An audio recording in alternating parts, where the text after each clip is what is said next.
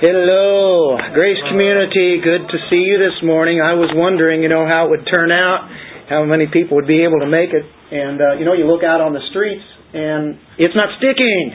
And I said it can't stick. So it just looks like water out there. So anyway,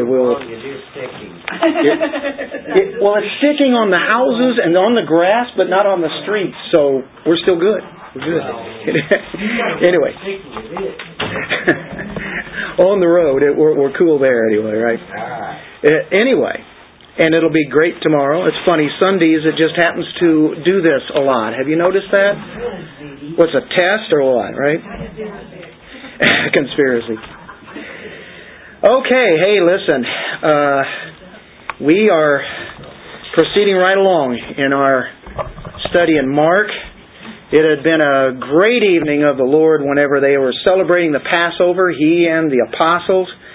It was a precious time that He had alone with them. And He was able to teach them eternal truths. And hopefully some of those things would stick, right? There were certain things about the necessity of His going away, that the Holy Spirit would come. He taught that. The lesson on humility, where He washed their feet. And then I am the vine, you are the branches. That's where He spoke that to them. That's pretty incredible there, isn't it? Thanks. Let there be light. The relationship of believers to the rest of the world. His death and His resurrection. He spoke about there, obviously. Prayer. And then He closed the Passover with what we looked at last week, and that was the initiation of the Lord's Supper, coming right near the end of that Passover. And He showed how that was converting over. And so they had been there all evening, enjoying probably at least 6 hours of the great fellowship that they had. Can you imagine fellowshipping with the Lord and Him teaching those things that we're so familiar with? Of course, many of those things they had heard before, but there are things that are coming in the Lord's timetable that He sure wanted them to hear. And that is just a precious time. From here on, it gets a little grueling. Starting with our text today, they're going to leave the upper room. They sing a hymn, which was probably Psalm 118, which is what would be the hymn that would be after a Passover. And they would start their way up to the Mount of Olives. Jesus tells them what's going to happen in the next few short hours. In a short while. And there are things that He's going to say in our text today that they do not want to hear. They don't want to hear. Matter of fact, they're going to disagree with it. But yet, whatever Jesus says will happen. Everything that He says will happen. It's perfectly on time. I want you to get this. Yes, this is leading to the cross. But everything in this plan of His is coming together. Just in the time that He had in mind. He is in absolute sovereign control, and it's just like whenever it looks like disaster, He is even controlling them. Now that's how great our God is. Now Jesus is going to tell them that they're going to fall away, that they're going to scatter. Now this is an insight into their weakness. This is a weakness that they have. Jesus knows that. And you do remember that the Lord had said back in Mark 8:38 that whoever is ashamed of me, that he would be ashamed of them. Now, He had stated that before. Well, certainly we know what Judas did. Judas falls into that category, but it's a category of permanent and terminal of being ashamed of Him. But the 11, it was not a permanent shame. It was a temporary shame. They didn't betray the Lord, did they? They would not betray Him or sell out the Lord. But they certainly appear to be ashamed in the next few hours. It seems like there's definite failure here. And no one is more on display of their failure than the one who sticks out the most, and that's Peter. Peter is the one who is seen the most, although they are all in this same boat. The shame of Judas was the shame of unbelief. The shame of 11 was just a shame of weakness. They're weak. It'd be temporary, however, and it will turn to faith. And God's going to use it for good. Now, I think that kind of weakness is something that everyone in this room can identify with. Where we have been weak, maybe we've been ashamed to identify with Christ because of the crowd that we happen to be around. And we might even reject Him in a sense. Just be silent. Or act like we don't even know Christ. Maybe we might see hostility from people, so we shut up. Or maybe negative consequences that might come out of it. Well, it was Martin Lloyd-Jones that said, "If you have never been ashamed to openly proclaim the gospel, it is not because you are so courageous, it is because you probably don't understand the gospel." Because if you really proclaim that gospel, you have to confront the sinner in a way that will cause the sinner to maybe even reject what you say and you yourself. Right? And that can drive us to silence. And I know I've presented the gospel to people and then have been told, maybe you were a little bit hard with them. I don't try to be hard with anything, but I can't water down the gospel, and it is to convict people of sin. The Holy Spirit is here to convict the world of sin, of their sin, of righteousness, of the righteousness of Christ, and a judgment to come. So, I think it can be very helpful to us today as we try to understand these men and not put the blame on them, but to understand the very experience that they went through on this issue of shame. We know in the ultimate, they come out bold in the end, don't they? Of course, on Wednesday nights, we're doing the book of Acts. And you'll see boldness. So that's exactly what they did. We know it really happens to them. They do scatter. That's what the Lord said. But they'll be recovered. And you can say, boy, this sounds like a real negative section today. Got the title there, Failure and Agony and the Glory of God. You have that in your bulletins, right? Failure and agony and the glory of God. No matter what's going on, the glory of God is always shining, isn't it? God's majesty is always there. There can be clouds, but the sun is always shining above, isn't it? And that's what's happening during this time. The magnificence, the very glory of the Son of God. He's in control of all of this. Even whenever He is grieving deeply in His prayer in the Garden of Gethsemane. And people can say, well, I don't see much good out of this. I mean, I don't see the glory of God here at all. All I see is the failure and the weakness of the disciples and the pain and the agony of our Lord. This is why we study the Scriptures. This is why I have the job to bring out the truth of the gospel here and try to dig out a little bit further of what is going on. And for us to see this glimpse of glory despite all the things that are going on, and there are plenty of lessons for us to learn as we look at the disciples and then obviously we look at Christ. So why don't we all stand, pick up those Bibles, turn to this Mark 14. We start at verse 26. Coming right out of the Passover. Out of that upper room. After singing a hymn, they went out to the Mount of Olives. And Jesus said to them, "You will all fall away, because it is written, I will strike down the shepherd, and the sheep shall be scattered. But after I have been raised, I will go ahead of you to Galilee." Peter said to him, "Even though all may fall away, yet I will not. And Jesus said to him, Truly I say to you that this very night, before a rooster crows twice, you yourself will deny me 3 times. But Peter kept saying insistently, Even if I have to die with you, I will not deny you. And they were all saying the same thing also. They came to a place named Gethsemane, and he said to his disciples, Sit here until I have prayed. And he took with him Peter and James and John, and began to be very distressed and troubled. And he said to them, My soul is deeply grieved to the point of death. Remain here and keep watch.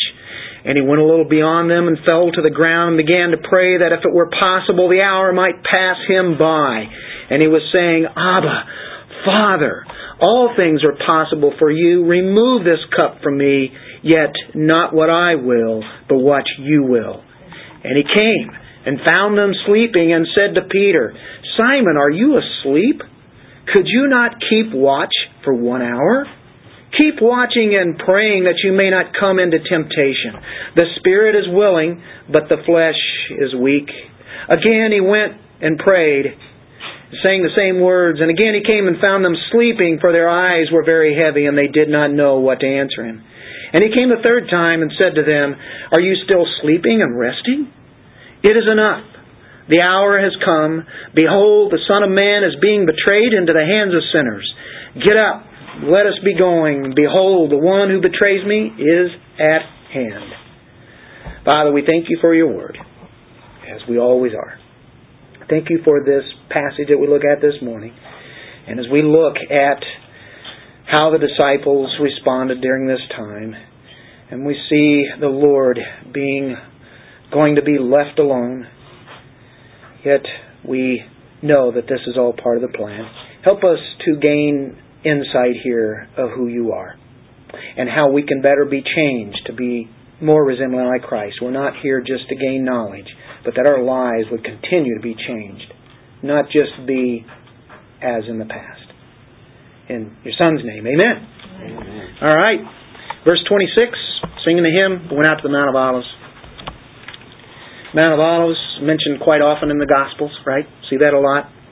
He had given the Olivet discourse there, which was dealing with the times that would be coming up all through. Second coming. He will ascend from this Mount of Olives. And we know that happened. And then He's going to come back to the Mount of Olives. And once again, Jesus is going to lead the apostles to this quiet place. He's going to pray. And He's going to actually follow the same route that King David did 1,000 years before. Whenever he walked up there, he was fleeing from the very pursuit of his son Absalom. And according to 2 Samuel 15, you know that David went up the Mount of Olives barefoot and weeping. So kind of a little picture of here's Christ doing that. Now, you get into verse 27, and as they've done the Passover, a joyous time, a great celebration, on the way to the Mount of Olives, Jesus talking to them, tells them this thing out of nowhere. I mean, they're in a joyous mood and everything. You will all fall away. That just spoils the party, doesn't it? You will all fall away. And it's, He knows that. But He draws from Scripture. And they should have heard of this before. It is written, I will strike down the shepherd. He is the shepherd. And the sheep shall be scattered. They are the sheep. And here we are. And that's taken right out of Zechariah 13:7. You're all going to fall away this night. Can you imagine what they're thinking? He knows the plot that the Jewish leaders have already schemed and what they're going to do, and he knows the Roman soldiers are going to be coming up there. He knows about what the Sanhedrin is doing, and then Judas, and they're going to come right into that garden in the midst of that. And knowing that's where he goes. Now, Zechariah 13:7 is where he takes this quote. And it's already hard enough for them to swallow. that Jesus had told them at the Passover that Judas, or actually didn't say Judas, but he'd be the one that takes this bread and then puts it into the sop and eats it. What I've given it. And that pretty well pointed, that's who it is. And then he told him, go and do what you're going to do. Now, this has got to be hard for them to take, because they've already heard this. And now he's telling them that they will forsake him also. And it's going to fulfill a prophecy that was written like 400 years before this happened. We're getting a lot of details leading up to the death and then the very crucifixion and the burial and the resurrection and all that goes with that. We get prophecy after prophecy as it comes true. All through Matthew, we've seen Matthew point those things out, especially dealing with the king.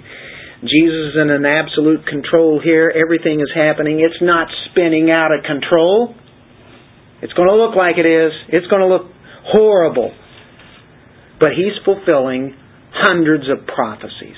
Look at Matthew 26, verse 56.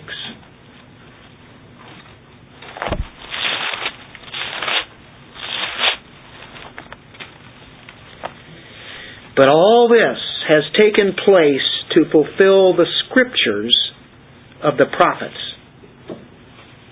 And then look at this. Then all the disciples left him and fled.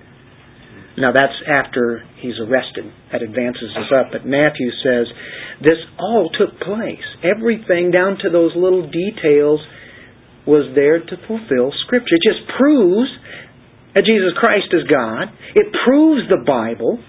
You don't have prophecies like this in any other Scriptures, in any other religions, anywhere. And if they would have been wrong, and you could just throw them right out the window, right? And people should. They should check this out.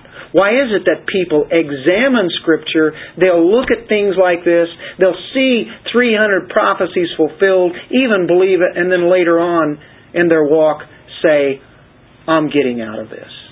It's not doing me any good. Now, can you understand that? That's what Judas did. That's a sorry thing. You may feel that you're like in chaos in your own little world, feel like the world is crumbling around you. You ever been that way? Feel like the roof is falling in on you? And just trust Him. He's got this under control. He's behind the scenes. He's controlling those scenes. Can't see Him. But we know that. That's what faith is. It says, I'll lead you into Galilee. Now He's told them what's going to happen. They're going to scatter. But look at this. This is how great Jesus Christ is.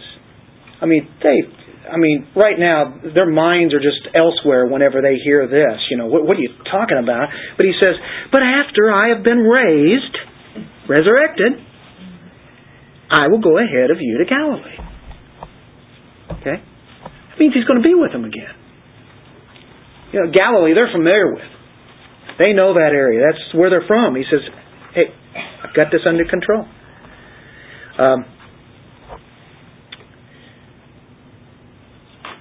Do you think He has eternal perspective in front of Him? In Hebrews chapter 12 it talks about the joy that was set before Him. He looked to the cross, but yet He looked past the cross because He knew where that would go.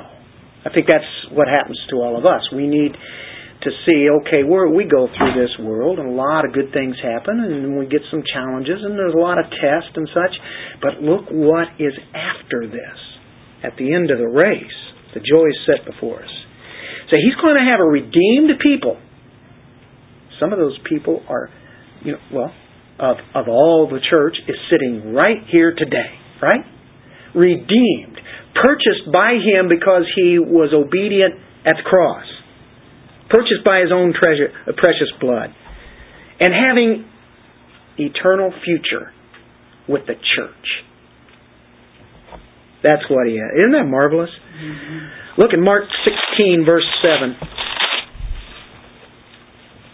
But go, tell His disciples. This is after the resurrection. Go, tell His disciples and Peter. He is going ahead of you to Galilee. There you'll see Him just as He told you. Well, they saw Him before that, but the Galilee thing is, that's where they're going to be headed and spend most of the rest of the 40 days up there and where they're from. That was a promise, and you can see that in other places. He is faithful. What He says, He will do. What He says is in here. What He says in here, He will do. And in 2 Timothy chapter 2, I think it really gives a good outline of what happens in our text today. In 2 Timothy chapter 2, verse 11, is a trustworthy statement, and very well it could have been a part of a hymn or a song that they sang in the early church meetings. For if we died with Him, we will also live with Him. If we endure, we will also reign with Him. Then the next phrase, if we deny Him, He also will deny us. If we are faithless, He remains faithful, for He cannot deny Himself. To the unbelievers, the ones like Judas, which was not a temporary denial, but it was eternal, that He denies. The ones who are His, ones who have been chosen by Him, even when we are faithless, He still endures. He makes promises. He will follow through on that. He can't deny what He said. That doesn't give us license to go and sin, right? Not at all. Matter of fact, it should be the other way around. I think all of us have to confess how unfaithful we are to Him. But He's faithful all the time. He's never let us down. I'll not disown you. You may disown me, but I'll never disown you. Wow, that's staggering. Well, we know what Peter does. Back to our Mark 14 text. And this is us. This is the rest of the disciples. He happens to be the spokesman, so he gets the target. Okay, Peter, you're going to be that bold? You're going to pay for it. And people down through the church are going to just, look at you as somebody who just stumbled all over the place. This is not the utter fulfillment of Peter. But Peter said to him, even though all may fall away, he's saying all the rest of the guys here, even though they all may fall away, yet I will not. He's pretty indignant here. The rest of them might desert you, but I won't do it. And Jesus said to him, Jesus didn't hem-haw around about here and just try to step lightly. He says, truly, absolutely what's going to happen is that this very night, before a rooster crows twice, you yourself will deny me 3 times. Jesus tells the fact. William MacDonald, he writes commentary, he said that very quickly Jesus turned that never that Peter just said into a soon. Peter says, I'd never do that. Jesus said, very soon. Jesus didn't just let him down gently. He faced him with fact. Assuredly I say to you today, even this night, you're going to deny me 3 times. John 13:36 through 38.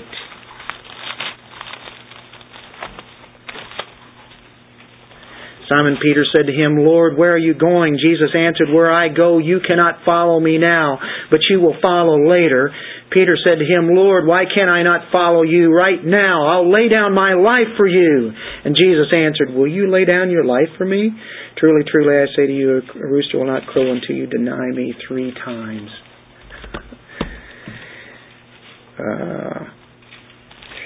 About Luke 22, verse 31.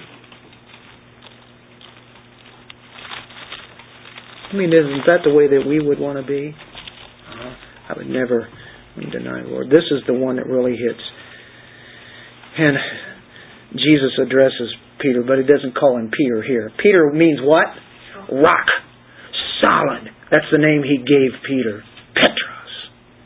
But here He calls him Simon. Goes back to the first name that he had, the old Peter. And that's what he does when he has to hit Peter with truth after Peter is outspoken.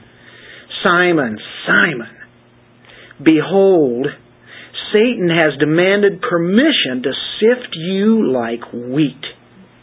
But I have prayed for you, that your faith may not fail. He didn't say, I prayed for you that you won't deny me, and that Satan won't sift him. But I have prayed for you that your faith may not fail. And you, once you have turned again, once you've turned around, whenever you've repented here, and when you have seen me, strengthen your brothers. This is going to happen. You are going to be sifted like wheat. And was he? Yes, he did. And then when he saw the Lord, he repented. He was sad what he did, and he was very mournful over that and grieved. This is exactly what Jesus says. His faith was not going to fail because Christ holds him. Right? Amen. Otherwise, he would have failed just like Judas. But it's Christ who holds us. So Jesus tells a fact. You know, do you think Satan really wanted Jesus crucified? Well, he is the murderer, and it would be good to get him out of the way, but really, why did Jesus come here? Do you know that Satan has to know about Scriptures? I think it's interesting. I mean, it can go both ways, but you remember that at the temptation, what did Satan tempt Jesus? One of them was, you don't have to go the route of the cross. What? You can have the kingdom now. Right now. You can, he's going to be. Matter of fact, he was, but yet it really hadn't come to fruition yet. And we're still kind of waiting for that ultimate, right? But, it's kind of interesting. I think Satan would have liked to have kept Jesus from the cross, because that's where he redeems his people. How about Peter right here? Oh no, Lord, you don't have to die. He gives a positive statement. No, we don't want you. No, there's no way you're going to die. Thinking that was the right thing to say. Jesus had just stated fact. It has to happen. What did Jesus tell him? Get thee behind me, Satan. Doesn't call him Peter there. Doesn't call him Simon. He says Satan even. Satan says, you don't have to die. Have you ever thought of that? Have you ever thought about maybe Satan didn't really want to get Jesus crucified? And how about at Gethsemane, where Jesus even says, and what we're going through today, if this be possible, Lord, take this cup from me. Yet not what I will, but your will. I think he had a battle with Satan right there in the garden as he's sweating blood and such. He had a temptation, but he cannot sin. He did not sin. He did the perfect will of God. Well, Peter is insistent about protesting against Christ here. Verse 31, Peter kept insistently saying, even if I have to die with you, okay, you're going to die. Even if I have to die, I will not deny you. And they were all saying the same thing also. Yeah, me too. I'll hang with you. I'll be willing to die with you. I'll never desert you. Jesus already told them they're going to scatter. But I won't. No, not me, not I. Wow. Look at 1 Corinthians 10:12. What a lesson there is here. Sometimes we like to sit on our laurels, our past Christianity. I've been there. I already know this. I know that. I'm okay. I've been through that. I can get through it again. No big deal. 1 Corinthians 10:12. Therefore let him who thinks he stands take heed that he does not fall. No temptation has overtaken you, but such is common to man. And God is faithful, who will not allow you to be tempted beyond what you're able, But with the temptation will provide the way of escape also, that you will be able to endure it. Let him who thinks he stands take heed, as he can fall. Look in Proverbs 29:23. Are we getting some lessons out of what Peter and the other disciples did? Well, yeah, because we do the same thing they do. 29. We can't really run them down, can we? 29:23. A man's pride will bring him low. We sang a song this morning about humble yourself. But a humble spirit will obtain honor. Pride. People can hang up here for a long time, but they will ultimately be brought down. Proverbs 11, verse 2. That's some good wisdom right there. We could just take that verse home and just deal with that the rest of the day, couldn't we?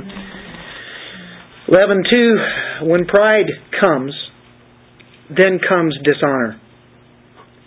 But with the humble is wisdom. They all said likewise. What does that tell us? They weren't aware of their weakness.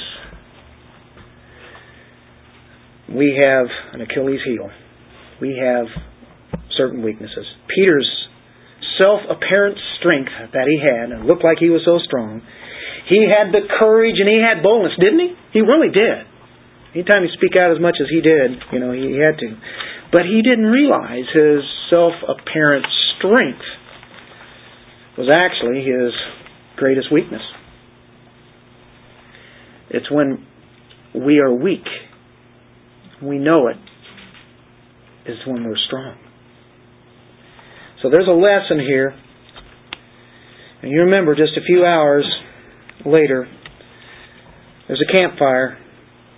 There's a little slave girl, and there is bold Peter denying that he ever even knew him. I don't know the man. Oh my. Great danger.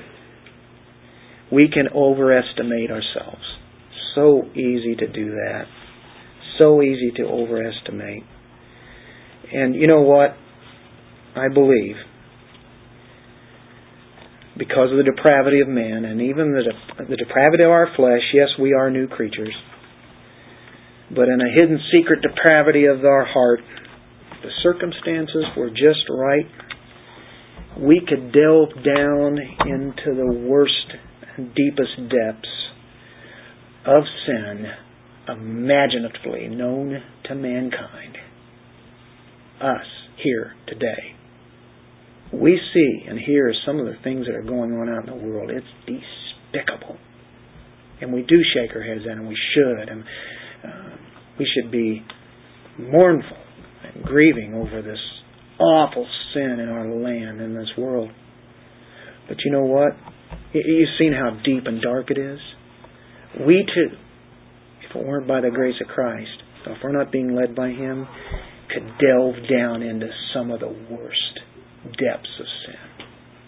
When you hear of children killing their parents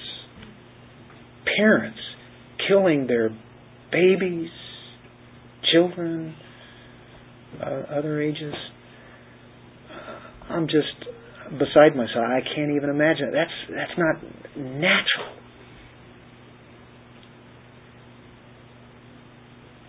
But who knows what kind of thoughts and the depths that we can have. So that's why we have to really stay humble, not to overestimate ourselves. Jesus knew them better than they knew themselves, didn't He? Matter of fact, He knows us better than we know ourselves. We know what we're capable of. They're going to be scattered. And had they believed it, they might have maybe saved themselves from a lot of, anxiety. And Peter may not have even denied the Lord. Maybe he had just scattered. Peter actually kind of hung around. Jesus told him to scatter. Why? Because He knew their weakness. Matter of fact, Jesus said in John 18, and as He's telling the soldiers there, and all the other guys that are arresting him, is he says, let these disciples go their way. Boys, run. Now's your time right now. Get out of here. That's what he's telling them. They did. They were meant to scatter because the Lord told them that they were going to scatter. And the Lord knew their weakness. But if they really would have listened to Him, it would have required the brokenness of their will. After they scattered, do you think they became more broken than they'd ever had before? Peter became very broken, didn't he? Peter had to be changed. There's a changing going on right there. When the Holy Spirit comes, Pentecost, full-fledged. The brokenness of the will. You know, we are to be sacrifices. We are continually to be sacrifices. Romans 12:1 and 2 talks about that. You can't be the sacrifice you need to be for God if you're thinking too highly of yourselves, if you're thinking about yourself. It's a constant battle for all of us. It really is. This is our main problem. Our self. Our flesh. We battle against who? The world, the devil. But the flesh is the real problem, because that's what lets it in. That's where we are responsible. Yes, we can get past the worldly temptations, or even when Satan is hacking at us. You know what? The Lord is our commander. How can we lose? The flesh wants to have a highly inflated opinion of ourselves. We love to be comfortable. And God is dealing with that. He's dealing with it. It seems like we respond very slowly, but He's doing it. He's dealing. Well, we finished our first part. Ready to go on part 2? All right. We move on, because we only have so many passages that we'll be doing, and Resurrection Day, Lord willing, and if you can come back before that, it'd be great. Amen. But on Resurrection Day, we're going to be at that resurrection message. So we would just keep plowing along. So we're taking another hefty section, and we're doing pretty good on time. Did we get our lesson there in that section? Well, it's still dealing with the apostles and their failure. So I thought, this goes right into context. This time it's dealing with how Jesus is feeling too. This is prayer and agony in the garden. Part 2. Gethsemane. They came to a place named Gethsemane. What's Gethsemane mean? Well, first of all, let's say where that's at. They're probably near the temple, the upper room, probably close to there. They go down the ravine. And then on the other side, on the east, is the Kidron Valley.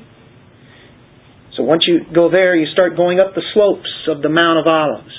And right there, at the beginning of the slope of the Mount of Olives, if you can picture that, you've probably seen pictures. Boy, if I would have thought about it, I would have given some good pictures of this. Zach could have had it up there. I didn't think a thing about it, but it's kind of neat to look at. Garden of Gethsemane, you've seen pictures. The olive trees, some of those things are ancient.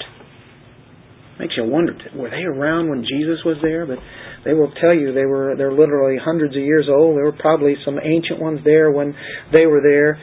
It's quite a sight. Gethsemane means this. Get this. Oil press. Gethsemane. Oil press. Olive oils. What do you do to get the oil out of the olives? You have to crush them, right? Well, Jesus is being crushed at the place that is a place of crushing. With the weight of anticipation of the cross and taking that sin on Him, He is being crushed. Matter of fact, blood is pouring out of His skin as he's sweating blood. That's an amazing thing. So, quite a place there to be at the same time while He's praying. And it's a beautiful place, but at the same time, we know it's crushing to get the oil out of it. Now, we get into something very fascinating. He took with Him Peter and James and John. And he began to be very distressed and troubled. This is Jesus. Now this is the two-nature Jesus.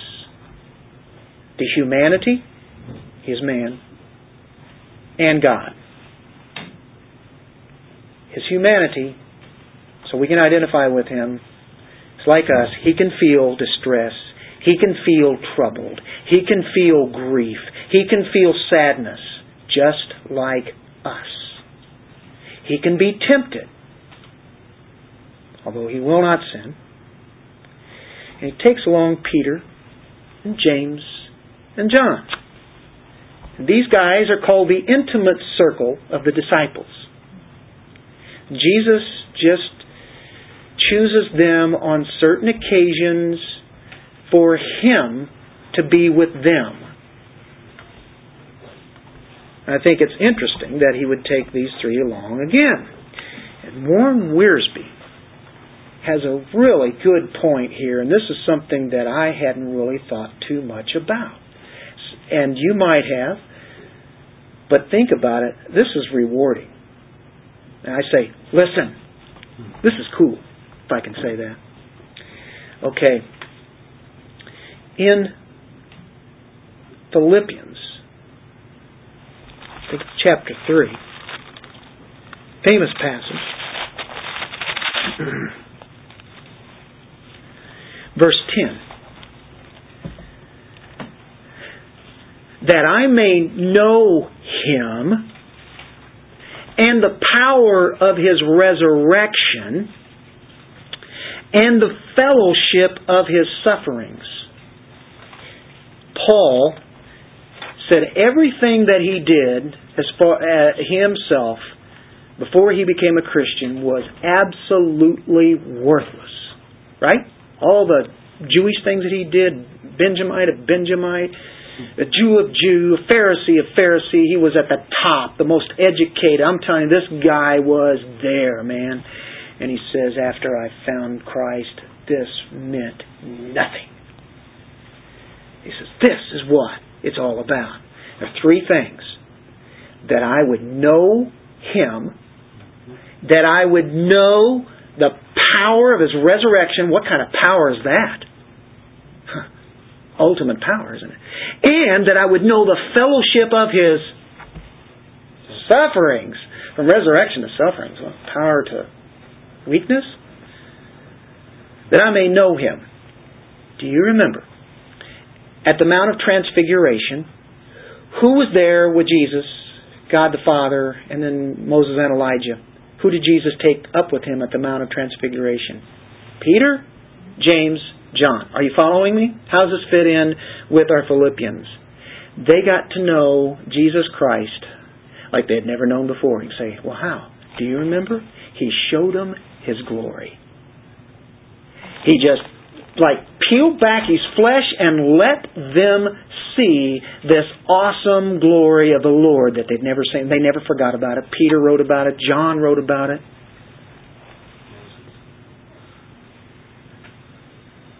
I want to tell you, they got to know Him in a way they hadn't known before. Glory. That I may know Him. Paul also said that I may know the power of His resurrection. Do you remember? There was a little girl who died. The father came to Jesus. And we know that Jesus goes to the house. She had been sick. She died. Jesus goes to the room. And who does He bring with Him? The same guys that we know of in the Mount of Transfiguration. We know of that, right? I'm not going in a chronological order here, but I'm going the verse order in Philippians. He had raised Jairus' daughter. Tabitha, right? Little lamb, come alive. She arose. She had been dead. She came to life. There were people mourning for her and everything. Jesus walks in there and she comes alive. Peter, James, and John saw a little girl come to life. The power of His resurrection. Peter, James, and John later on will know Him like they hadn't known before, like we just talked about, in the power, or in knowing Him, in knowing that glory. Well, there's one left. And that Paul said that I can know the fellowship of His sufferings. So who's at the Garden of Gethsemane with Jesus as He takes them on a little bit further than the rest of the disciples? Peter, James, and John. This is the third time that I may know Him, that I may know the power of His resurrection, and that I may know His sufferings. Are you seeing that? Thanks to Warren Wiersbe, that really caught my ear, and I go, wow, that's incredible. They got all three that Paul desired. And boy, do they really see a glimpse of this suffering here. What a privilege it must have been there at Gethsemane. And all these different things that they had seen that Jesus had let them experience. Jesus was distressed and troubled and grieved. And then, back to our mark.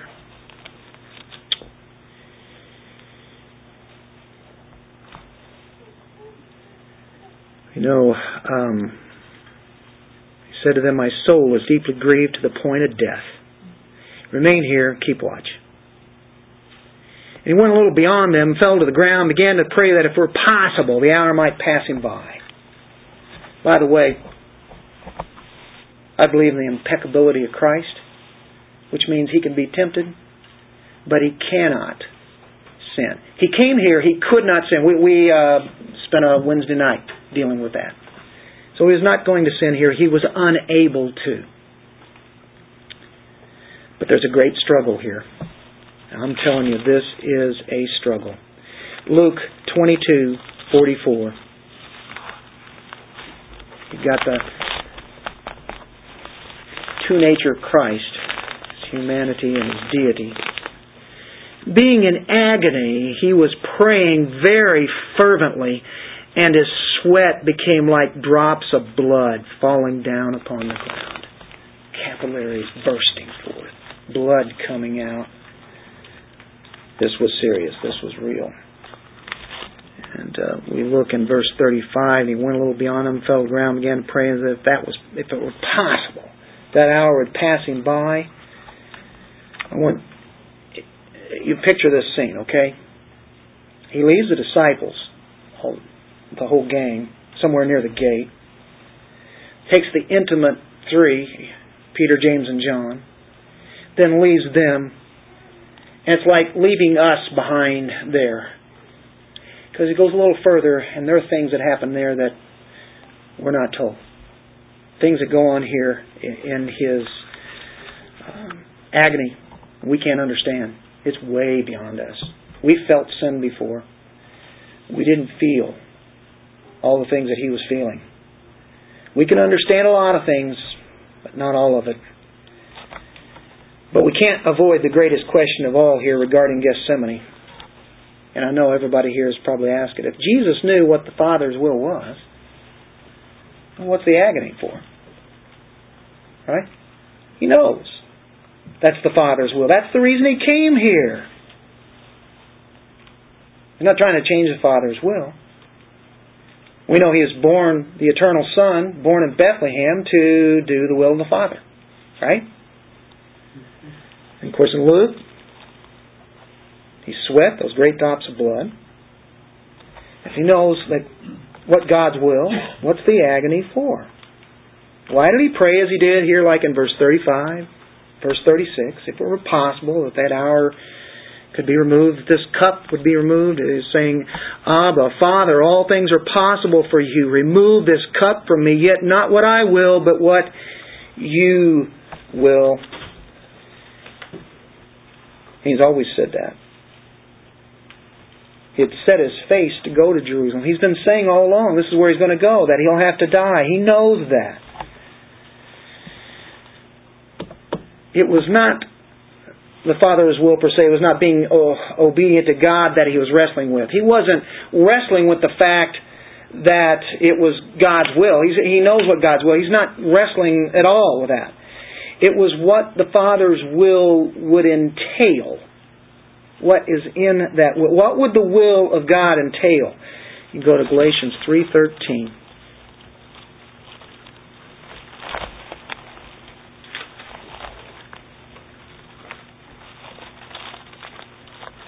Christ redeemed us from the curse of the law, having become a curse for us. For it is written, "Cursed is everyone who hangs on a tree." It is written there. It's out of Deuteronomy. This is in the law. If you break that law, everyone's cursed. You know what?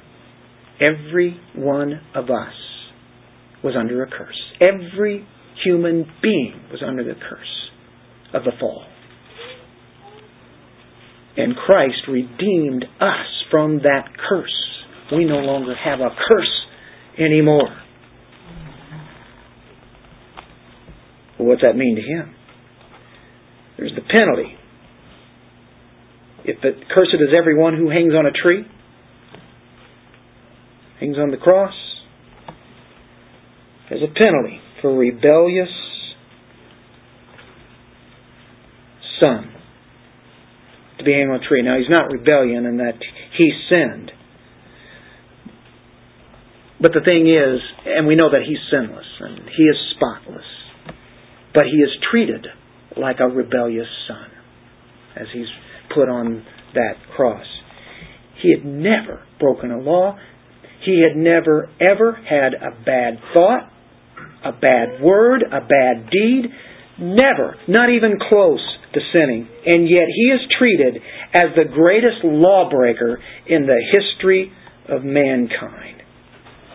That's the weight that is coming on him. 2 Corinthians 5:21. He's grappling with this. That his holy soul would be made sin in order that we might be made the righteousness of God in him. That's what 2 Corinthians 5:21 deals with. It doesn't mean he became sinful. And that's what a lot of your false teachers are teaching today. They're saying that he actually not only took on that sin, but he was sinful. People like your Copelands and Joyce Myers, on and on. Matter of fact, they'll even say he went to hell. It's a punishment. That's not true at all. That's diverting and totally distorting the gospel. But Jesus was treated as a sinner. He never sinned. He was guilty of our sins. That's what that is about. Harry Ironside says his holy soul shrank from the awfulness of being made sin upon the tree. It was shrinking from, but it was the divine anger against sin. God, his Father. It was the imputation to him of all our iniquities, your iniquities, that filled his soul with horror. Just take one person's sin and put them on him. How about all the people that he dies for? Puts those sins on. And knowing that God, the Father, demands perfect justice. He's contemplating about this sin offering, becoming the object of God's holy wrath. He took on God's holy wrath like nobody ever has. And you remember where he says, Eloi, Eloi, lama sabachthani? My God, why have you forsaken me? Now, Hebrews 5:7 talks about him learning obedience to the will of God through the things that he suffered. Learning obedience, that's his humanity. He didn't know what sin was. He had never felt sin. And now he He knows it's going to be on him. It's now at that time. This is the moment. It's definitely showing his humanity, isn't it? He learned obedience to the will of God. I believe verse 7 in Hebrews 5 in particular is specifically referring to this Gethsemane right here. He's coming as a human being who is God.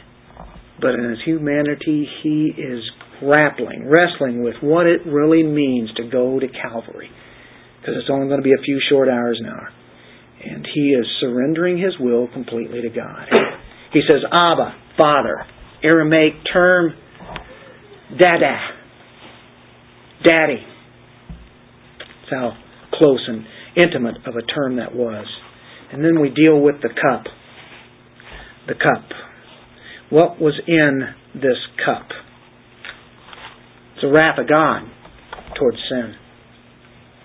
Something that's absolutely foreign to Christ's very character and nature. He didn't know what the sin was. He never knew the anger of God against sin. Because of sin, he knows about it. He's about to drink this cup. The cup of wrath without any mercy. Now we might drink a cup of wrath.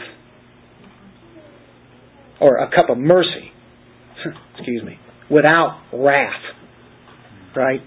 And it's happened to us. The wrath of God has not come upon us, nor will it ever. We're trusting in that sacrifice. He is seeing the very horror of what Calvary is all about. What it's going to mean. Cursed as sin. He is the very object of God's wrath. That's what he's saying. But you know what? That's what it took. Lord, if there be any other way. But there is no other way. That's why all the other religions are so ridiculously wrong. Jesus said there is no other way. If there is no other way, then I have to follow your will. The Father's will is that this is what it is. You can only be saved through Jesus Christ, God's Son, and His sacrifice on the cross. It's the only way. If there were other ways, do you think that God the Father would have sent His Son, Jesus Christ, through Gethsemane to Calvary? Would He have done that if there had been another way? And you think, surely God can come up with another way. God is God and He knows everything. He could have just said, okay, I'm just going to save the people I want to save and that's it, and not send Jesus Christ. No. Because He is a righteous God. There has been sin against Him. He is perfectly holy. It does not work. It cannot work. He could never do that. The sins have to be paid for. No other way. That's why Jesus said, I am the way, the truth, the life. No man comes to the Father but through me. Don't ever let anybody tell you, yeah, he was a good man. He was really a good teacher. But, even though we're Christians, there's other people out there that are good people too, and they're going to go too.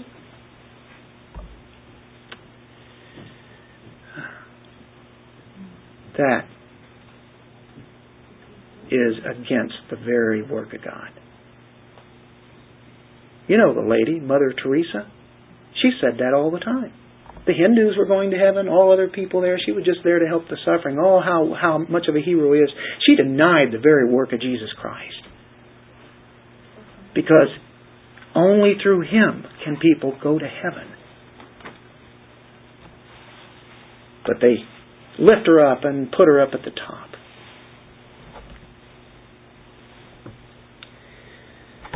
Well, what's happening? And we're getting near the end here. We know what's the apostles do. Jesus says at this hour, and you see what is happening, and He is alone here. They're sleeping. We know the story. And He came, found them sleeping, and said to Peter, actually, what does He call him? How does He address him? Simon. Not the rock here. He's not Rocky. Are you asleep? Couldn't you keep watch for 1 hour? I'm guilty. I confess. Keep watching and praying that you may not come into temptation. That's what's going to happen. The spirit is willing, the flesh is weak. Again, he went away and prayed, sang the same words, and again he came and found them sleeping, for their eyes were very heavy, and they did not know what to answer him. You ever just gotten up and somebody tried to talk to you and you tried to talk and you couldn't talk? It's been a long night, folks. A long day, and then you have the Passover, and remember how that goes into the wee hours of the morning, and now you're out here. And he came the third time and said to them, are you still sleeping? How would you like to have been there when he said that? The first time, second time, third time. Guilty? No. It's enough. The hour has come. This is it. He already knows they're on the way. Son of Man is being betrayed right now into the hands of sinners. Get up. Come on. Let's be going. Behold, the one who betrays me. He's here. The time is now. This is it. Imagine how he felt. The hour of his greatest need, and disciples are sleeping. Couldn't you watch 1 hour? In his greatest hour of need, and he's really alone. He is with the Father. Didn't he say in Zechariah, the sheep will be scattered? Very shortly they will. They're kind of scattered mentally here anyway. One thing they're going to learn is the lesson about prayerlessness. They're going to remember that. I got a feeling you're going to see them in prayer a lot after this. Matter of fact, that's really how the book of Acts starts, doesn't it? They're in a room. What are they doing? Praying, waiting. Watch and pray, 1 Peter 5:8 says that. Be alert, be in prayer. We have an enemy, folks. Are you alert? Are you watchful? He says that you'll be be praying that you may not get into temptation, that you'll yield to that temptation. You can be overcome by the evil one. Even our best wishes are not that. Are you alert about your lifestyle? Are you checking that out, examining that? Are you alert about your habits? Are you alert and watchful about your attitudes? Attitudes that you have with things, with people? Are you praying about all those things that you know are your weaknesses? Are you praying about them, really wanting the Lord to change those? Got to take this seriously. We see this right before us. We're looking at these guys who are us. That's us. Do we want that to improve? We just want to stay where we're at. But you don't get to stay where you're at. You either shrink back or you go on. People are passing us by in this race, right? Keep it up. The only way the flesh and temptation can be dealt with is by watching and praying. Watch out. You know what I see in all this? So we wrap it up. Remember when I talked about the glory of God?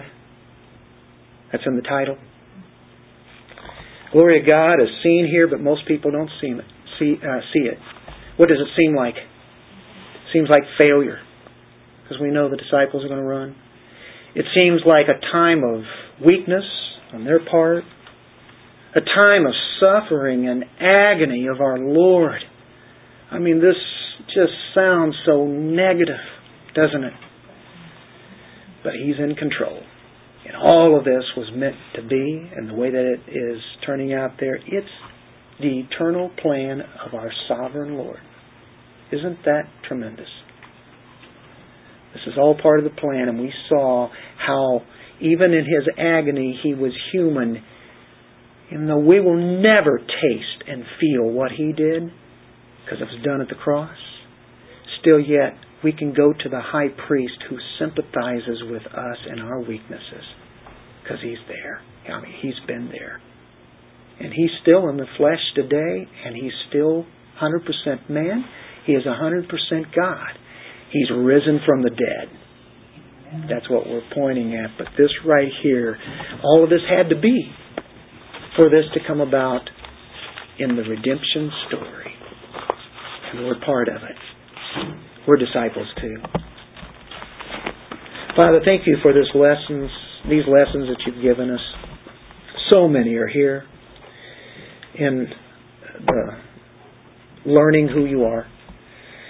These lessons of the disciples and what Jesus went through teaches us that we always have you by our side. And our times of weakness, Lord, help us to realize that they can turn into sin. We know that weakness is there, but we could see these weaknesses as something that can be strength turned by you, that we'd be believing stronger. Thank you for your grace and your mercy. Thank you that we never have to drink that cup of wrath, for Jesus has already done it. Our sins are paid for. We are forgiven. In Jesus' name we pray. Amen.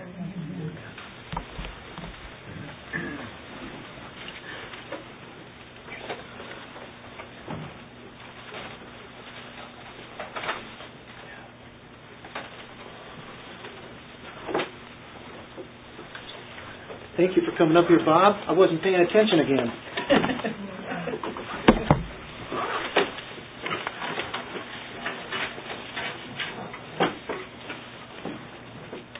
Let's sing our blessing cup.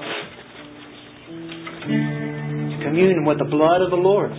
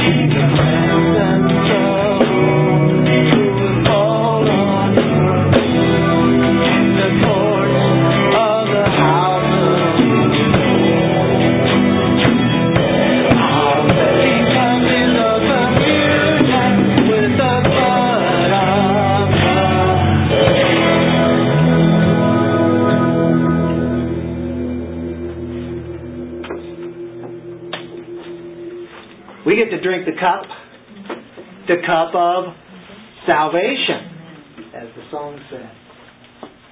That's quite a reversal, isn't it?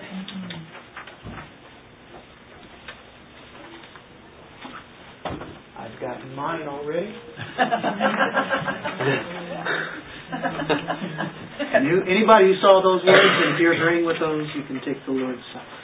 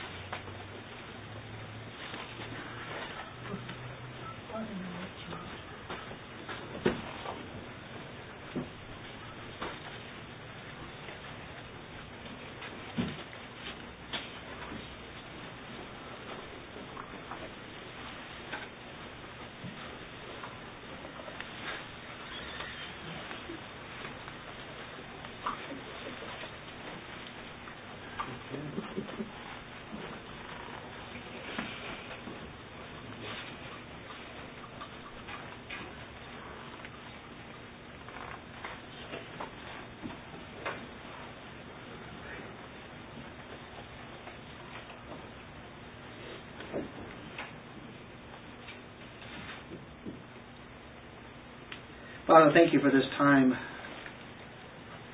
that we've had with the Word of God, what you'd written long ago.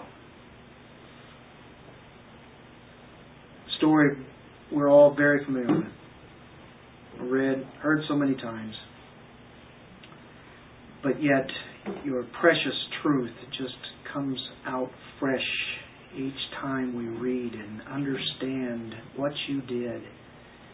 And this is resembling your death. We're proclaiming your death, and we see the reason why the death had to be. Your wrath against sin had to be unleashed on your very Son. And it says in Isaiah 53 that you were pleased, you were satisfied with what Christ did in that payment, because it was perfectly offered up. No one else could have done it. And we sit here this morning with these elements, and we're proclaiming that truth, that you died for us. Our sins are taken away. The Father is pleased. Justice has been done. Christ has finished the work. Thank you for that story. For that old story needs to be fresh in our mind constantly as we go back to the cross, as we go back to Gethsemane, and realize that you take us there. And that's where we died, with you, somehow. In Jesus' name, amen.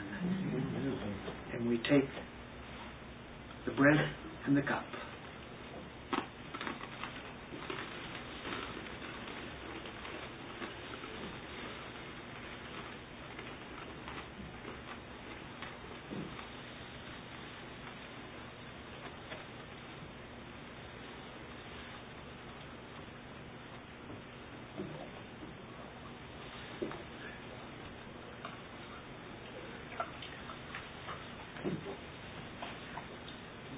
Well, the fruit of the vine represents joy. You guys have joy? Amen. I like that quote up there. Trying to find joy apart from Christ is like trying to find day without the sun. We may not see the sun out there today, but I'll tell you what. It's there. Christ is there, right? He is our joy. And anything that we have joy in, it's because of Him. Amen? Amen. Thank you for a great time worshiping God. Yeah. I'm going to ask for prayer for Andrew. Okay. For his health. Yeah. He has, I don't know if he wants to tell it, but he has a condition that is very rare. It's pretty serious. He's been dealing with it for quite a while, but just to eat is quite the challenge. I don't know if you want to tell what that is or anything, but yeah, it's kind of a more aggressive form of acylation, which is pretty rare. They really don't know how to treat it. So basically, my esophagus stays in a constantly closed position. The drinking and eating is a task, and he can't even do it. And he has to go to the hospital this often because he can't digest food anymore because it freezes up on eating, drinking and stuff. It becomes a great issue. I just like to lift Andrew up in prayer and see what the Lord has in mind. Yeah, well, most of you didn't know that, but that's been quite a concern for the last few years. And at the same time, the attitude that he has all through it has just blown me away. He's always in a good mood and a good attitude. I don't know if I can always say always, but that's the way that I see it. And especially with what you have, it's a testament to the Lord. When it's hard to get nourishment in your body, though, it's kind of hard to function after a while. It's hard to work. If you don't have strength. And Andrew's a young, strapping fellow there, so. That's why I'm so strapping. But yeah, keep him in your prayer every day if you can, and let's see what the Lord's going to do out of all that. Right?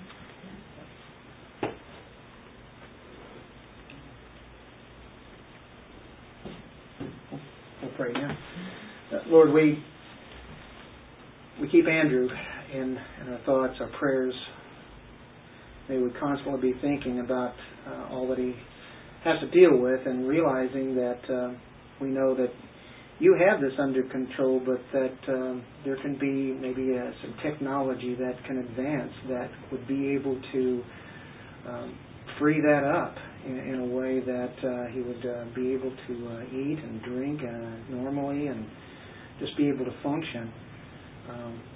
Thank you so much for Andrew and his faith in you, as he's been a walking witness for you and vocal about it. We praise you for that. And thank you for letting him be in fellowship with us again. And it's just a joy. And seeing one of my own relatives know the Lord and the desire for your word. So, Lord, we just pray that you could come in and do a healing on him. And we know that you can. We trust in you. In Jesus' name we pray. Amen. Amen.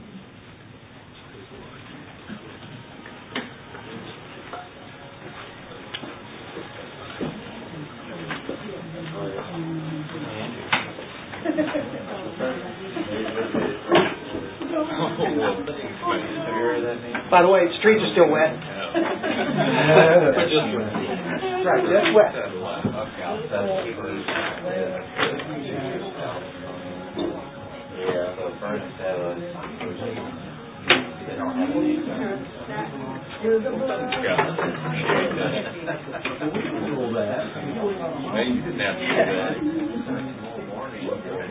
We like to.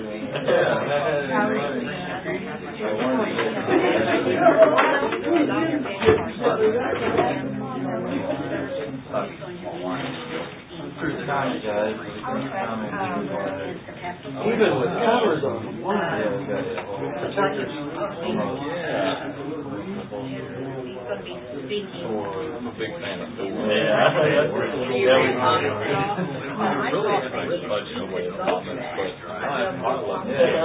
they got me out, so it's hot and it happens. You'll like it. Really nice guys. Yeah, you're welcome.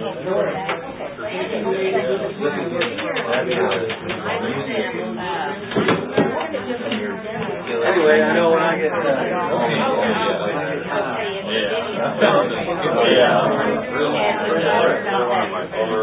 that works. We'll try out a different flavor.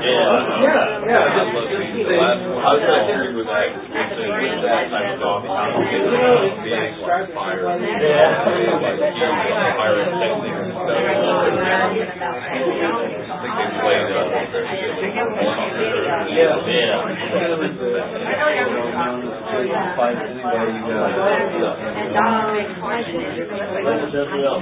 Yeah.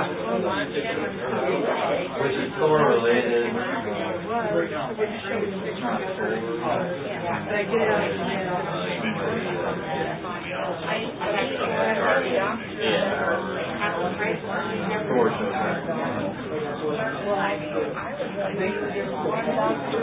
That's how you like it. Yeah.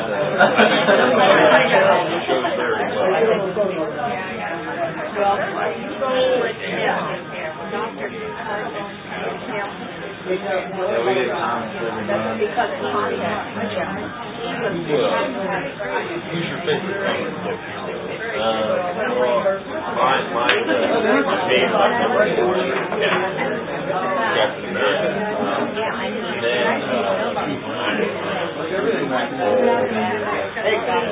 Okay. So you got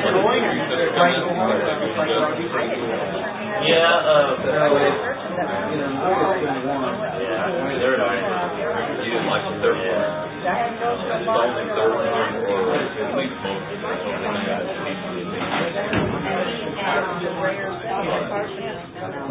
Yeah. Just the surfaces above it. We like to see it dark and hard. Yeah. I thought I might freak out. You like the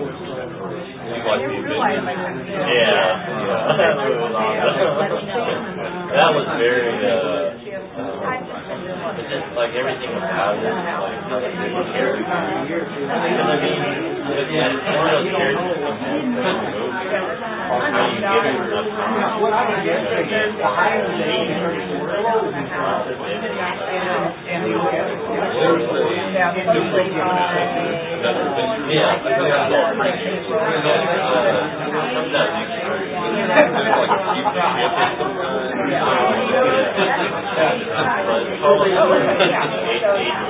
Well, yeah, I saw your picture with the guy.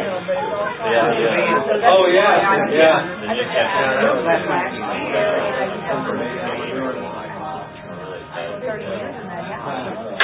We're probably we're close to not at that.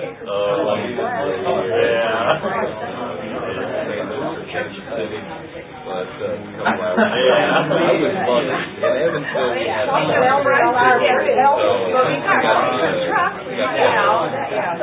go get home and have a call. It was a long time.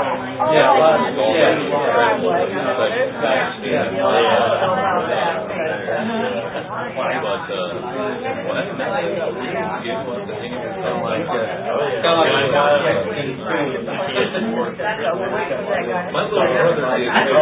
I can't say that I'm not but what? Colorado a little bit, probably a month or two before I got home. Being put on there. But I got Wi-Fi in place of both like I said. I ended. Yeah, you did. I did. Okay.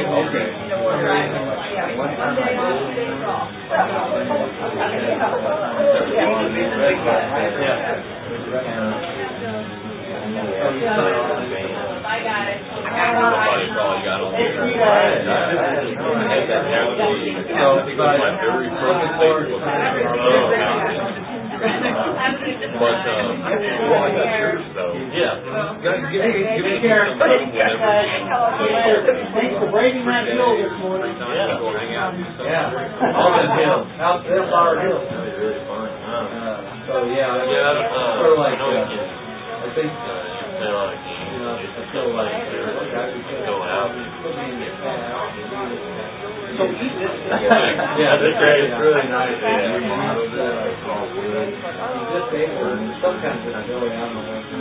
Has he always been from around He's grew up in back when I was playing Colorado. the little bedroom Warhammer. I used to be only at the end of it. I think I got more into actually painting the figures.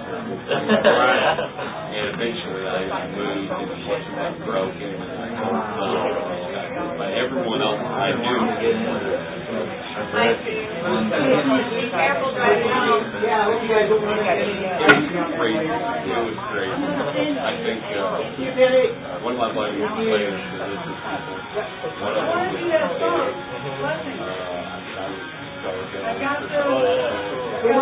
One of them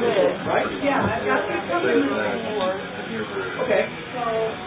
You want to do it with that, or you want to do it with the band? Well, I don't know. I don't remember how I did it. I don't remember how I did that too. I don't know. I don't remember. I got back then. I got brand new earlier. What is it? Oh, wow. I'd like to know Yeah, they do Lord of the Rings though. Star Trek.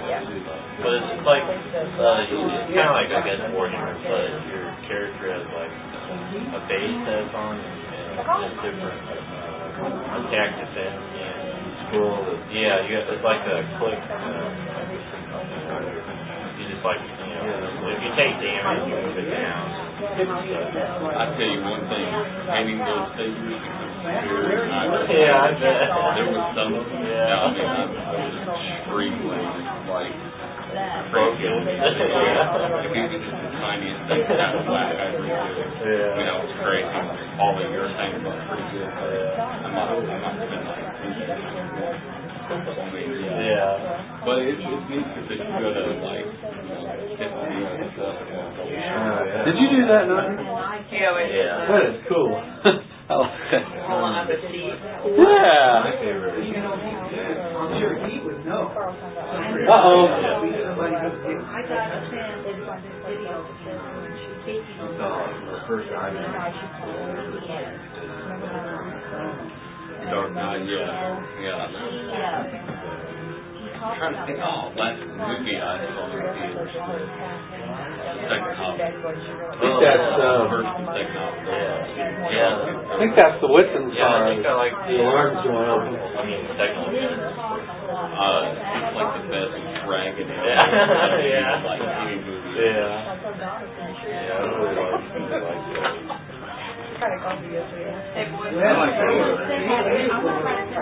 In the Hobbit. Yeah, just because it felt like.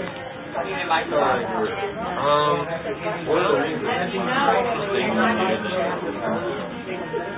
What they need to do something really.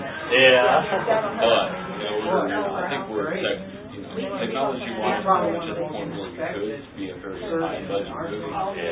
Like titles. Yeah, we brought those last week. But I think if they were to do that, I think it'd be underappreciated because a lot of people have. I ate some of That's just like any movie that everywhere. Yeah, I've got one field. when they announced Star Wars Party. Yeah, we got one of those. I'm like all out. I'm like, yeah, Star Wars is like, ooh, because those are more. Yeah, but you know what? Like any Star Trek movie. Yeah. No, I love it. They're good. Perfect.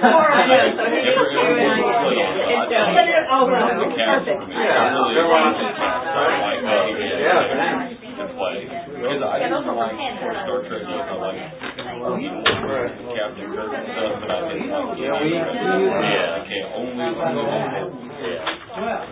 I had something else. Well, that would be Have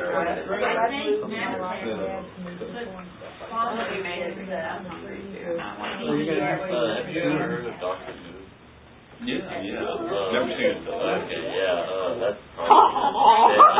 Big Doctor Who fan. Yeah. We got a lady working at the coffee shop that makes.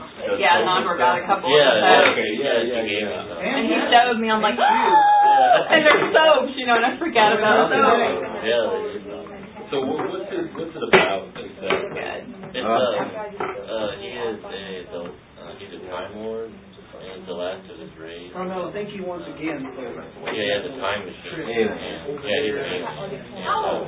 But he has a time machine. He can go whenever and wherever. And he fights different monsters and everything. But what makes enemies along the way. Yeah. I'm glad you called because I was. Yeah, he brings the ball. And they visit different planets. It's all impossible. Yeah, like mind vision. Or galactic. You know Inception? Nope. It's like that all the time. Yeah. It's very, you really have to think when you watch it. But it's not really like action oriented because he doesn't really fight, but it's very smart. No, but enough that That's dramatic. Yeah, the acting. Like that TV in America is like baby stuff. Yeah, compared to that, yeah. It's like I know Zach's a fan, and we're trying to wade through a lot of, because I haven't watched really much TV or anything for a long time, really. And we're trying to catch back up on everything. Yeah. So that's one of them that I do want to check out. Yeah, definitely do that because it's become my favorite TV show because I really like the 24 and I'm a really big fan of that and I was like, nothing can beat that. Like when I started watching this I was like, oh my, I was always interested in it and we rented it from the library at Eaton. This is blew me away. I was like, incredible. Oh, it's okay. It goes with the other thing. So yeah, I recommend that. I'd probably recommend that to anybody. Because it's really clean too. Like, no cussing, there's no like any what it Yeah, this is how much I like it. As opposed to that doctor. Yeah, the love doctor. Yeah, I mean, if you go into McDonald's, that's all I have. Matt Smith. Well, that's the thing that makes it go interesting. He can talk today, and he can generate actual people. Really? Yeah. Yeah, like the newest one's the 11th, but there's been second, third. Yeah. But yeah, seriously. Yeah, it's 50 years old. Well, I had a break there. Yeah, like all the night. Oh, how would we see him? Well, see, that's the thing. Like, So I go through everything, rebuild and everything. it came back in 2005, but yeah, it was like a reboot, but it kept the same continuity. But you don't need to watch the other ones. I haven't watched them, and I'm not missing anything. But No, you don't. it started with it started with the Ninth Doctor, and series 1. But then it goes to the 10th and I know we can do it. Get together and watch Doctor. Yeah, maybe we should do that. I wouldn't mind that. I like to go there when I see Not really. The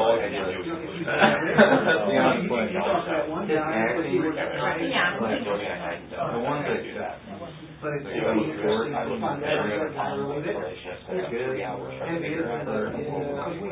like it. Yeah. This guy is I haven't had one running up there. It's like damn bad. He feels like the good. Like he's not even cards.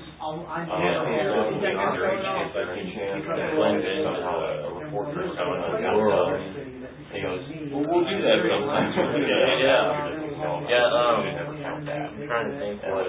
Alright, well, now we're starting the 7th season. We rewatched it.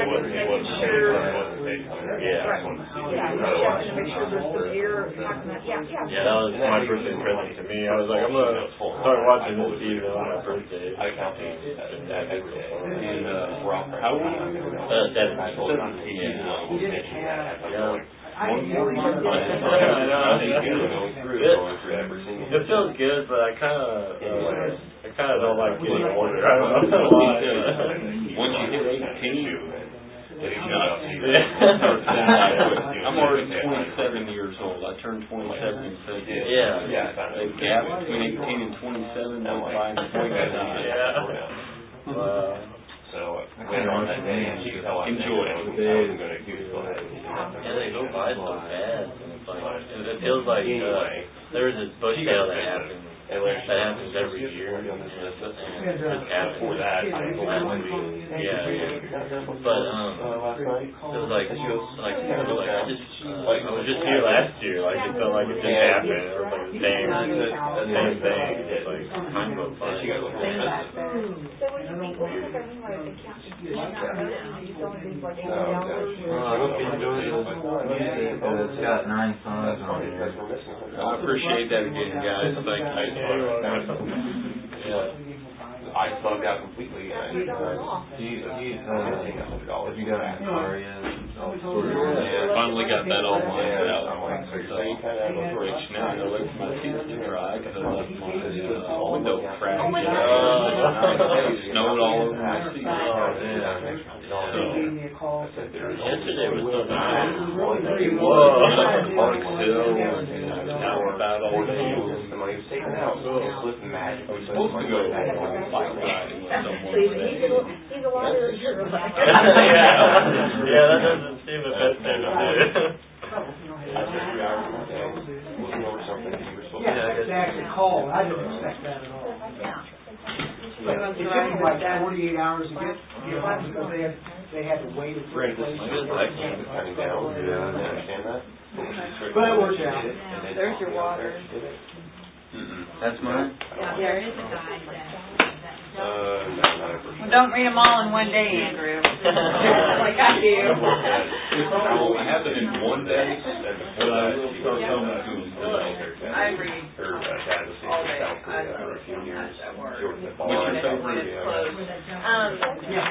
Yeah. I just, Friday, I got done reading some Iron. It just depends. Like, I read some of Nicholas's Daredevil and Wolverine. You know, so the DC has a different feel for me than the Marvel. But yeah, what Uncanny, I've read some of those. I just like it all so far. I haven't read a comic that I haven't liked. Kind of like it when all of them are in a comic, you know, a comic, like Tony Stark, or, yeah, I just like them all. It kind of is different. I never thought I'd like it. Like, I didn't even go to the movies to go see the Avengers because I was mad. Because all of them were in one movie, and I'm like, you can't do that. You just can't do that. And then I watched it after it came out on DVD, and I was like, oh, what did I miss at the theaters, man? It's better going to the theater to see what it's like. It was really good. So I was watching around. So, I'm not a hater anymore. Warren, stay away from amazing spider. All that crap. Talking is great. I can tell by her voice. Yeah. The new one. Yeah. Stay away from Honestly, though, Spider-Man, he was probably always my least favorite of all the super. I don't know why. I just don't like it. You like the Tobey Maguire one. Yeah, I love it. There's no real reason for me. I just don't like it. Maybe. But anyway, I think it's necessarily wrong. If you like the word. Yeah, I mean, it just doesn't quite do it. You know, I used to like her after she got back. He was one of my characters. Yeah, I'm like, I never really started did to write things. So I'm like, hey, Hunter, you think so? Oh, no. Yeah, I can actually. Oh, stop right now. He thinks you're being friendly. Yeah. But I like both of them. Of course, I am kind of I guess you could say an expert in North. I can tell you their belief systems, culture, history from beginning to top. The first time I watched it, I'm like, well, that's not right. That's not right. Yeah, that makes that really makes me feel good. After that, I just kind of let it go. Well, you can take me on this one. That's good. Well, we're going to head out. I hope you don't have any health problems. Well, thank you. I appreciate it. He's on a new record. He's the good Lord's going to take like his body and that stuff. I really believe, based on other testimonies people have given me about I believe you're not going to hurt you, could it? And if you do have trouble with the capsule, just break it open and put it in water. And you can start with 2 a day if you wanted. Take off a meal and usually people with conditions they'll have better results with the higher dose from the get-go. But some people don't tolerate it as well either. It just depends on yourself. I don't notice anything except that I feel healthy. But as long as I know I'm getting all the nutrition in my body, the body can heal itself if you get it nutritionalized. Give your body what it the building blocks. God put that in your body. Just like whenever you have a I don't know if that works. Well, and that's why I asked if you were still drinking soda, because I would say, well, for a long time. never mind, because if you drink a lot of soda, or you're smoking, or you're doing other things that work against it, you're not going to get your So drink a lot of water, purified water, good water, bottled water. Don't drink it. It's got fluoride. Soda, I'm to the point now, I will occasionally have it. Well, I treat myself to Coca-Cola too. I was drinking 2-3 bags. I agree on that schedule, so that's honestly the worst thing you can do. I remember you. The worst thing you can do is drink diet. Oh yeah. I'm like, that's the worst thing you can do for your body. I know what you're doing. Hey, did you guys know, I learned this on Jeopardy this last week, that one of the things we were talking about, a particular soda that came out in 1929, it was the year of the Depression, right? That is creepy. That had lithium in it. Lithium? Yes. It actually had one of its ingredients was lithium to give you a mood lift. Just like Coca-Cola had Coca, whatever. Well, this other soda, Pop, as we call it in Iowa, had lithium, and I didn't know this. Can you think of different names of pop, of soda, and you ought to be able to come up with it just from the name. No, that's the one. That was one of the choices. Did they? That had some stuff in it. Did they eventually take? Yeah, I don't know about it quick, but this was just on Jeopardy, so you don't learn much. But does anything have like lithium? Lithium raises you To take you high. up. 7-Up? 7-Up. Really? 7-Up. 7-Up. Yeah. 7-Up has lithium. Came out in 1929, so I guess back in the Depression days they needed something like that. To keep everybody from being depressed about the economy. But yeah, don't they use lithium with like whatever they call it, psychiatry. Psychiatry, I think one of the drugs they give people is lithium to try to get them. So people were being drugged when they were. Well, just like the Coca-Cola or cough syrup. Remember Joseph Stalin cough syrup? Yeah, good stuff. Knock you out really good. Take away the cough. General lunch we temp that. He said, well, it must work. Try some more. Codeine. I was going to say, I mean, theoretically, you can get smart ones. Who knows? All the things that they put in certain they later find out that that's not a good Those things. Now they've got these smokeless tobacco cigarettes, trying to use. That's nothing. Like a little electric stick. I think we'll worry about it. Of course, if you ever actually want something. I don't think they know yet. After some people died. Started having ticks or whatever they do.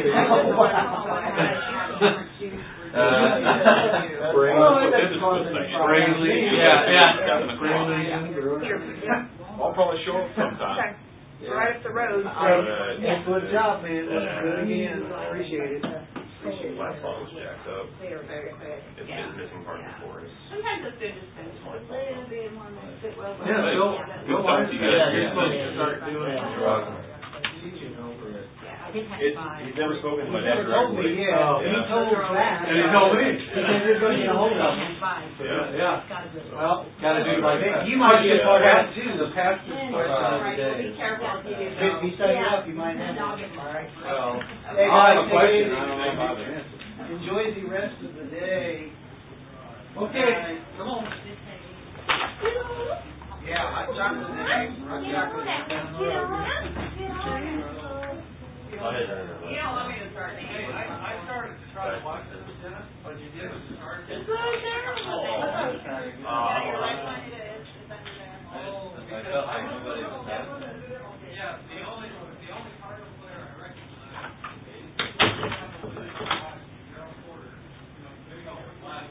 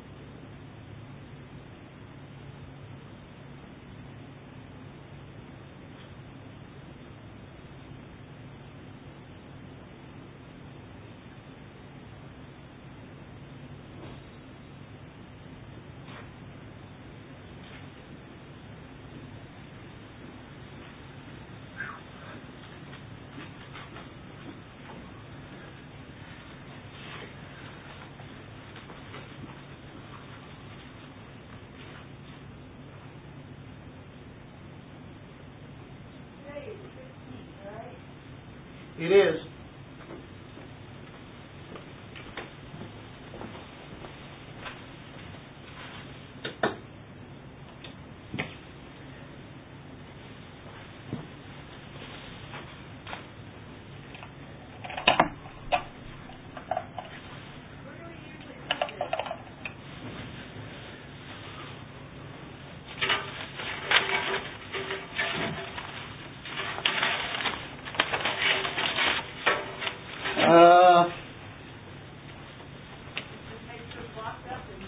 I guess I would just put it where the check.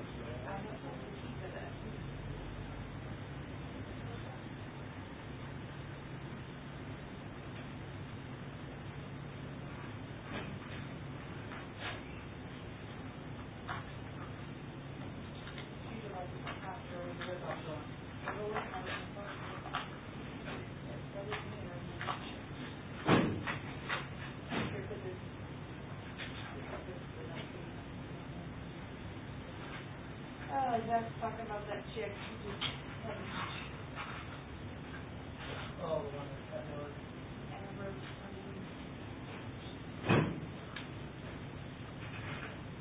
Not being too helpful.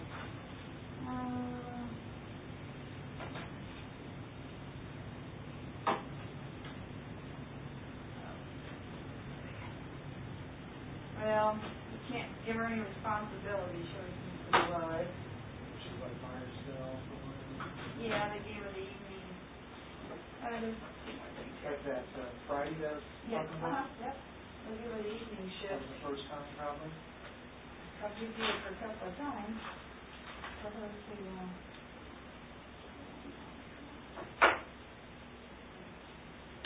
I knew it was going to fall on the floor. And then, there's another one up there too. Here, I'll give them here. I'll put it here. Oh man, my legs are really stiff. Yeah. Yesterday. Come on. Oh, you put things underneath those? Notes. Yep. Or you stick it to it. I need to put it up, but someday if I ain't got anything to do, I'll do that.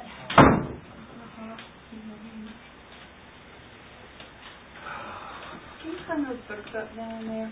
I'll just put them back. Yeah. But I told Penny I could get up, and boy, all of a sudden I couldn't get up during communion. Like, couldn't walk. I was like, oh my goodness.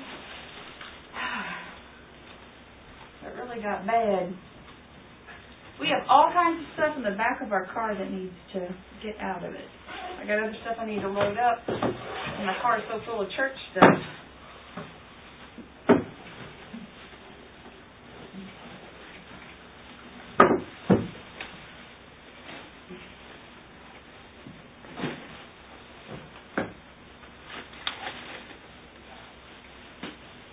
So I don't know what you want to do first. where do I put them?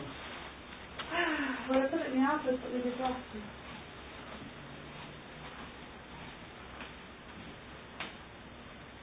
Just put them out on the table out there.